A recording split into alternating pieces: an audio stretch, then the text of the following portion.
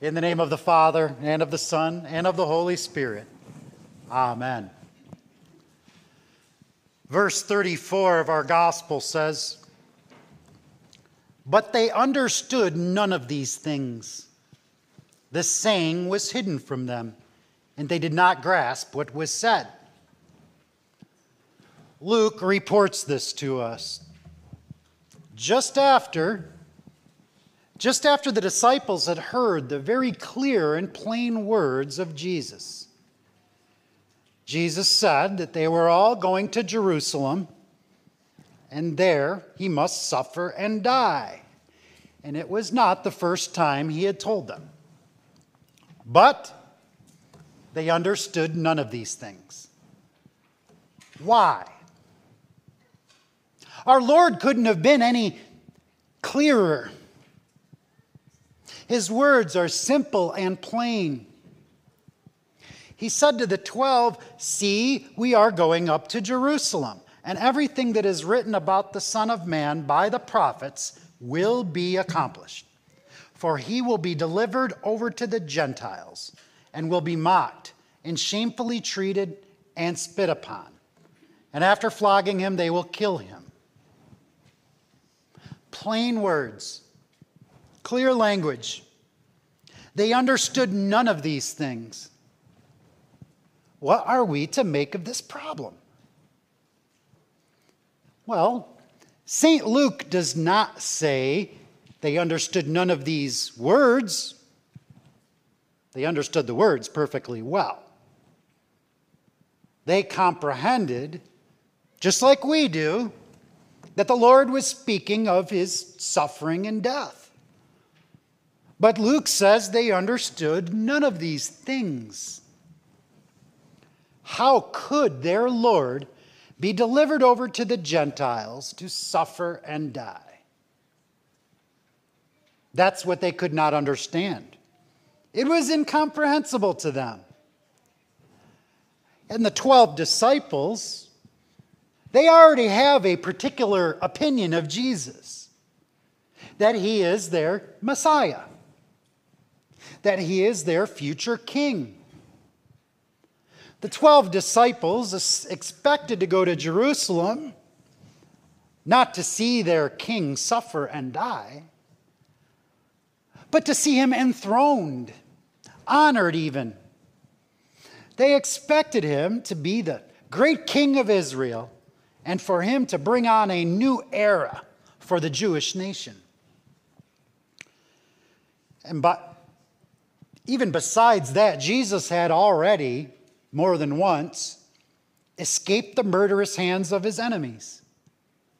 So the disciples' human reason was revolted at the idea that Jewish rulers would hand him over to the Gentiles to be executed. Not Jesus, they reasoned. Jesus had been easing pain in all of Judea. Jesus had been healing the diseases of many. Jesus had even raised the dead. Human reason would expect that Jesus would be welcomed into Jerusalem. And at the very least, one of the rulers would at least say, "Thank you." But to torture Jesus, to kill Jesus, human reason says that's out of the question. The disciples were prone to doubt. Doubt hides the truth. Human reason is prone to doubt. But even more than doubt, they were offended. Offended by the idea that their king should suffer and die. The Son of Man? The Son of God? Concerning the suffering and death of the Son of Man, our own reason doubts it. The death of God, our own reason is offended by it. The death of my Lord? The 12 disciples that day heard Christ's words clearly. See, we are going up to Jerusalem, and everything that is written about the Son of Man by the prophets will be accomplished. For he will be delivered over to the Gentiles and will be mocked and shamefully treated and spit upon. And after flogging him, they will kill him. And on the third day he will rise. The disciples had heard these words, but they couldn't put two and two together. The meaning of this clear saying was hidden. Doubts entered their minds. And the true meaning of these words, these simple words, these words were masked by doubt. What did these doubts say? These doubts said unto them, these words cannot be taken in a literal sense. It is impossible that our Lord should even suffer a little bit. Impossible. Unheard of. That a powerful king should die. Doubt hides understanding. Jesus had told them time and again that he was the true Son of the living God. Not to mention, these disciples, they saw what he did. They saw true works of divinity that were powerful beyond human strength. These disciples saw with their own eyes Jesus casting out demons, casting out diseases, and even casting the death out of people. In these many works of divinity, at one point, the people of the synagogue rose up and drove Jesus out of the town and brought him to the brow of a hill on which their town was built, so that they could throw him down the cliff. But passing through their midst, he went away.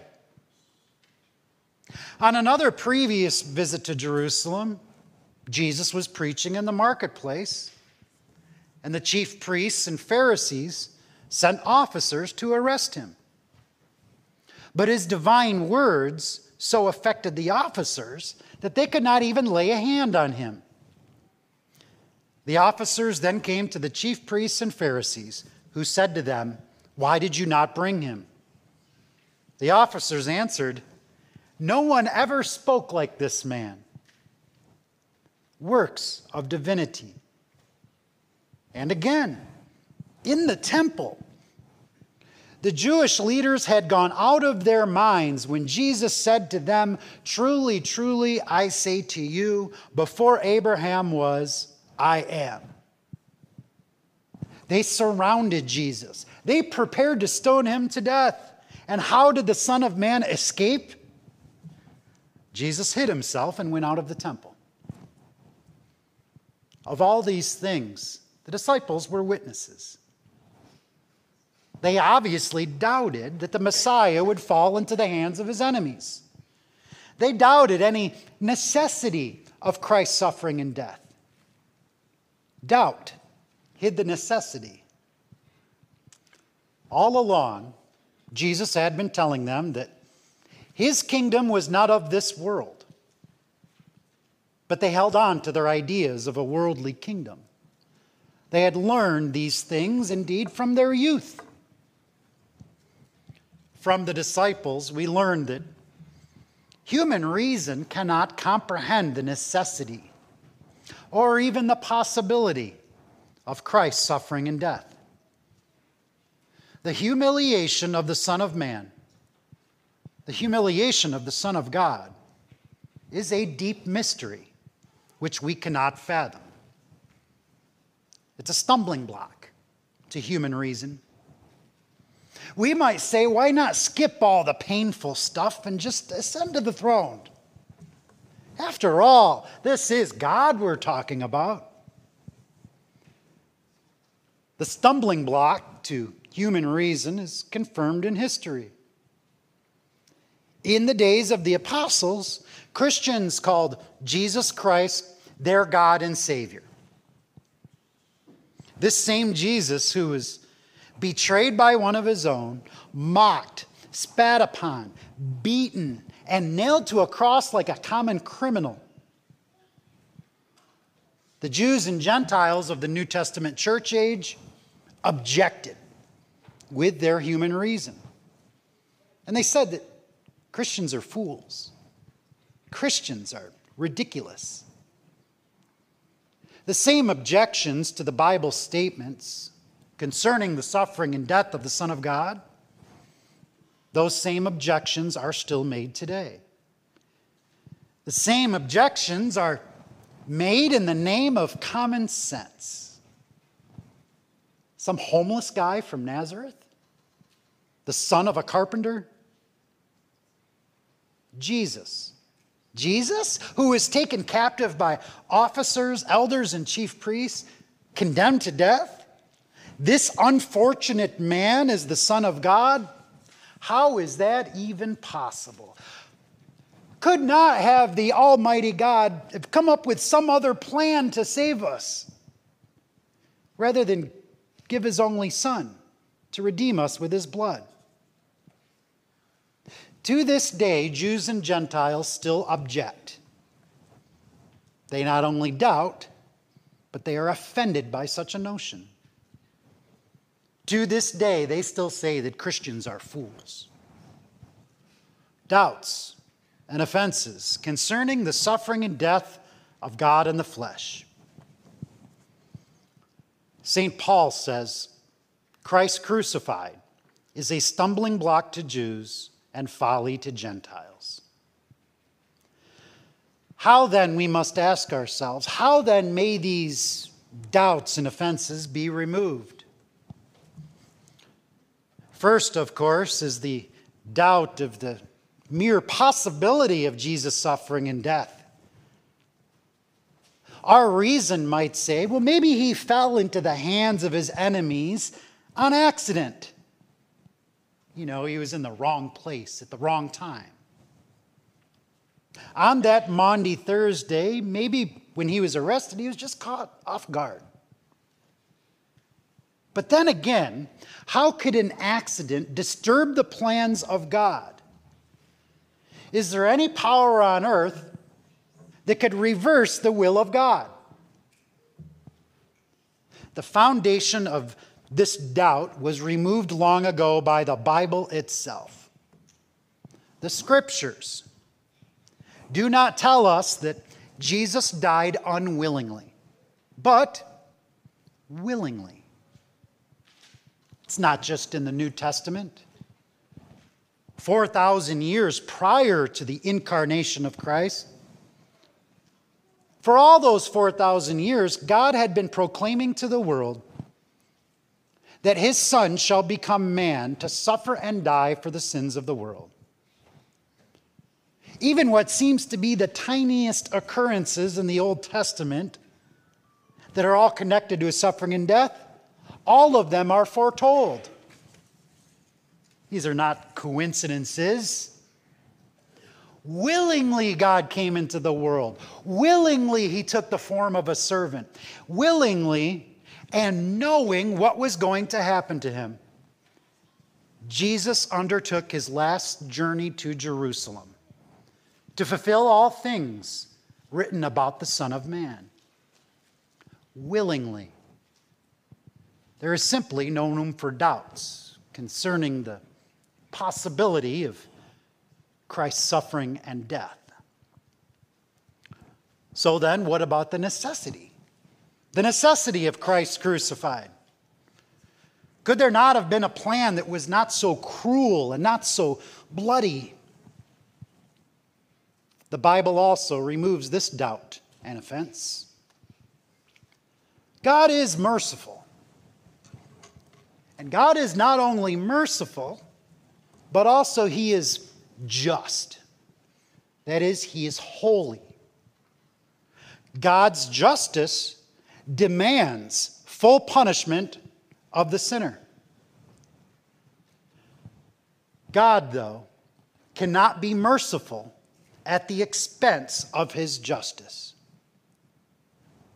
God cannot forgive sin in such a way as if to act as sin were nothing serious. God himself did not take any pleasure in the cruelty connected to the sacrifice of his Son. But in order to atone for the sins of all men, to satisfy the demands of divine justice, it was necessary. We cannot, by our human reason, even grasp the damnableness of sin. We cannot, by our own human reason, understand the strictness of God's justice. In fact, by our nature, we sometimes look upon sin as some sort of weakness that we're only partially to blame for. By our nature, we are disposed to look upon God the Father in heaven as a lenient Father who overlooks wrongs. A lenient Father who lets wrongs go unpunished. So, for you to be convinced of the necessity of the atonement in Jesus' blood, you must first be enlightened with the Word of God. For the person who yields to the influence of the divine Word, their doubts and offenses concerning the suffering and death of Jesus will be swept away. In fact, this is what we learn from the second part of our gospel. As Jesus drew near to Jericho, a blind man was sitting by the road begging. And hearing a crowd going by, he inquired what this meant. They told him, "Jesus of Nazareth is passing by." And he cried out, "Jesus, Son of David, have mercy on me." And those who were in front rebuked him, telling him to be silent. But he cried out all the more, "Son of David, have mercy on me." And Jesus stopped and commanded him to be brought to him. And when he came near, he asked him, "What do you want me to do for you?" He said, "Lord, let me recover my sight." And Jesus said to him, "Recover your sight. Your faith has made you well." And immediately he recovered his sight and followed him, glorifying God. And all the people, when they saw it, gave praise to God.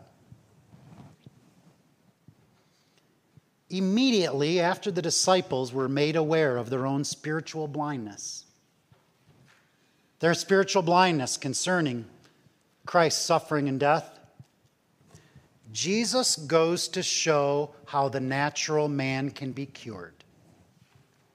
To be cured.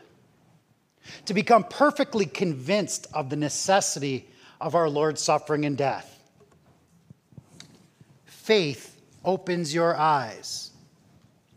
And, like the blind man, a person must first know that they are indeed blind. And once you know you are spiritually blind, you call upon Jesus to help you. You cry out to Jesus so that he might enlighten you with his word and spirit. All so that you may see. Your eyes are opened. So that you may behold the wonders of his grace. So that you may receive mercy. Grace for you. The forgiveness of sins for you. Fully exhibited in the suffering and death of Jesus Christ. Blessed is the one who calls upon Jesus in moments of darkness. Blessed is the one who cries out to the Lord in faith. Jesus hears your prayer. And all the doubts which your human reason produced are removed by Jesus Christ. When you just sincerely ask Jesus, "Lord, let me recover my sight," and then all will be made well. You'll no longer be offended. You'll no longer doubt the suffering and death of your Lord. Instead, your sins are forgiven because you believe in the necessity of the atonement of Christ crucified. And then you shall be blessed. Indeed, faith has restored your sight. Your faith has made you well. The Lord's passion is upon us, and his suffering and death will be for you a life-giving source, an endless river of life and salvation. Healing streams will come upon you that will comfort you in life and death. I pray that the Lord grant to us all his divine blessing of word and sacrament during the coming Lent season. May he strengthen our faith. May his Holy Spirit continue to dwell richly within us as we hear and as we contemplate his holy passion, the suffering and death of our Lord Jesus Christ. Amen.